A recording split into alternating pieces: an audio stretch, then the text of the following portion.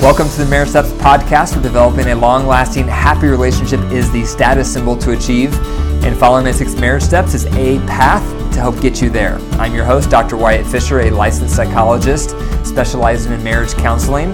The Marriage Steps podcast is listener-supported, so to help keep it on the air so couples worldwide can receive hope for their marriage, please consider becoming a monthly supporter by going to patreon.com/marriage steps.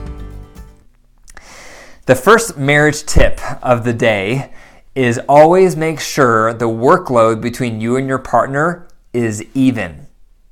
So workload includes everything you do to make money, everything you do at home to take care of your kids, everything you do around the house, everything you do. If you put it all together, you want it to feel roughly 50-50. And a lot of times it's not, for a variety of factors. Maybe there's things going on in your life where you can't work as much. Perhaps you just have a stronger work ethic than your partner, so you tend to work harder. Whatever the factors are, you want to continually keep tabs on this because it can build resentment quickly. If you're the partner that feels like you are working more and harder than your spouse, resentment is going to build. So continually talk about this with your partner and ask them, do you feel like our overall workload is even? And if the answer is no, process with them what it would take to make it more even so that there's no resentment building up. The marriage joke of the day is a man was with his wife and she asked for chapstick, but on accident he gave her a glue stick and she still isn't talking to him. Okay, the marriage message of the day. I'm going to talk about 4 pieces to attachment and marriage. So attachment theory is very common in the field of psychology, and we talk a lot about attachment with kids. So I'm going to start there, but then I'm going to relate how the attachment with kids comes into adulthood. So the first point I'm going to talk about is a secure attachment growing up, and then how that looks in adulthood. So attachment, if you have kids, think about when they were young, think about their signals. So maybe they were tired, maybe they were hungry, maybe they were dirty, maybe they were lonely. A good caregiver learns the signals of their child and responds sensitively and consistently to those signals. And if that occurs over time, that child develops a sense of trust. I can trust this caregiver. And as they get older, that means they can trust other people. The world is a safe place. That's a secure attachment. And some of you listening to this probably had that. You probably had at least one caregiver who had your back. They always looked out for you. They continually read your signals and responded to your cues, and they were there for you, and you knew it. And that developed a sense of secure attachment for you and a sense of trust.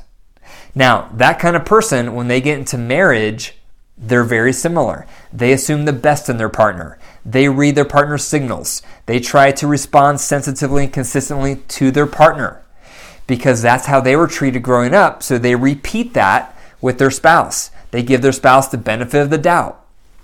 That's a secure attachment style that someone brings into marriage, and it impacts how they relate with their partner. And it's very positive. It's very constructive. Now, the second part is insecure attachment growing up and into adulthood. So the insecure attachment is just the opposite. An insecure attachment is when growing up as a kid, that child had a caregiver who missed their signals. Perhaps that caregiver was under the influence of alcohol and drugs. Perhaps they had attachment problems of their own. Perhaps they were clinically depressed. But whatever the case is, that caregiver neglected the child. The caregiver didn't tune into the child, didn't respond sensitively or consistently to the child's cues, and that child developed a sense of mistrust. I can't trust you. You don't have my back. The world is not a safe place. So that child who had the insecure attachment style brings that style right into marriage when they're an adult. And lo and behold, that's how they behave in their marriage. They assume the worst in their partner. They don't give their partner the benefit of the doubt. They don't read their partner's signals and respond to them sensitively and consistently because they've learned they have to just watch out for themselves because they can't trust other people. And so you can see how that style, the insecure attachment style, would create relationship problems in marriage. And it does. So the third point I want to talk about is marriages where there's a blend of a secure attachment partner with an insecure attached partner. And this is very common. And you may be in one of these relationships yourself right now where one of you has a secure attachment from your upbringing. You had a solid, close relationship with at least one caregiver, and your partner had the opposite. They didn't have anybody. They had nobody watching their back. So they learned to be two eyes in and just think about themselves because they had to for survival. And now you're in this relationship together and you have sparks flying. And normally what happens is the secure attached person is continually giving their partner benefit of the doubt. They're open to intimacy. They're comfortable with closeness. They're vulnerable. They desire being connected to their spouse. And meanwhile, their insecure attached partner is doing the opposite. They're assuming the worst in them. They're not giving them the benefit of the doubt. They're not reading their signals because they're two eyes in and thinking about their own needs. And so you have this friction and these sparks start to fly. And this, in a large part, describes my marriage and my life and the history of my marriage. So for me, I did have a secure attachment growing up with my mother. So she was really close with me growing up. She read my signals. She responded to my signals consistently and sensitively. So I developed a sense of trust growing up. And I brought that into my marriage. And so I would assume the best with my wife. I was open to being close. I was comfortable with intimacy and being vulnerable. All those things are familiar to me, and I'm comfortable with them because I had a secure attachment growing up. My wife is just the opposite. She did not have a secure attachment with any caregiver growing up. She had the opposite. She had an insecure attachment. Her caregiver growing up did not read her signals, did not respond to her cues, did not create that sense of closeness and safety. So therefore, my wife growing up developed a sense of mistrust, and she turned inward and had to just think of her own needs herself because no one else did. And then she came into our marriage. And so in our marriage, that's been her style in our marriage through the years, is she's assumed the worst in my intentions a lot. She's struggled giving me the benefit of the doubt. She has struggled focusing on my needs because she's consumed with hers because that's how she had to survive growing up. So that's created relationship challenges in our marriage.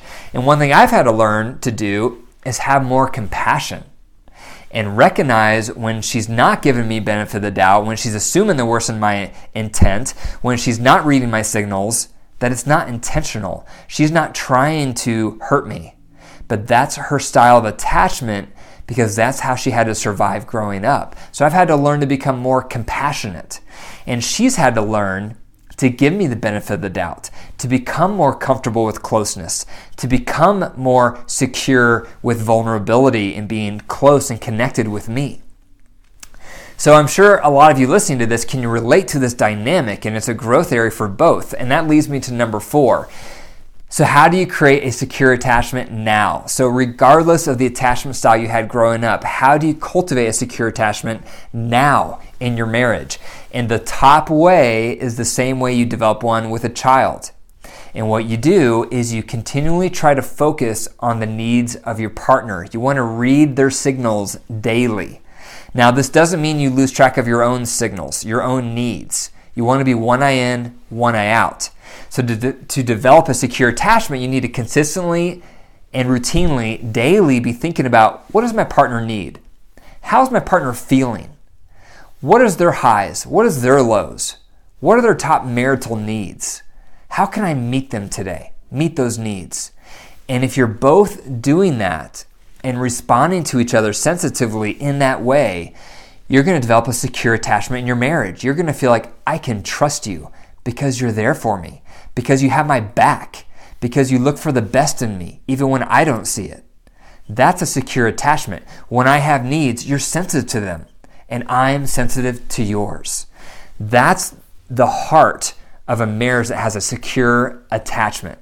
So how much do you do that? How much do you look for the good in your partner? How much do you read their signals? How much do you try to fine tune? And it's almost like a dance where you're continually reading them and responding to them.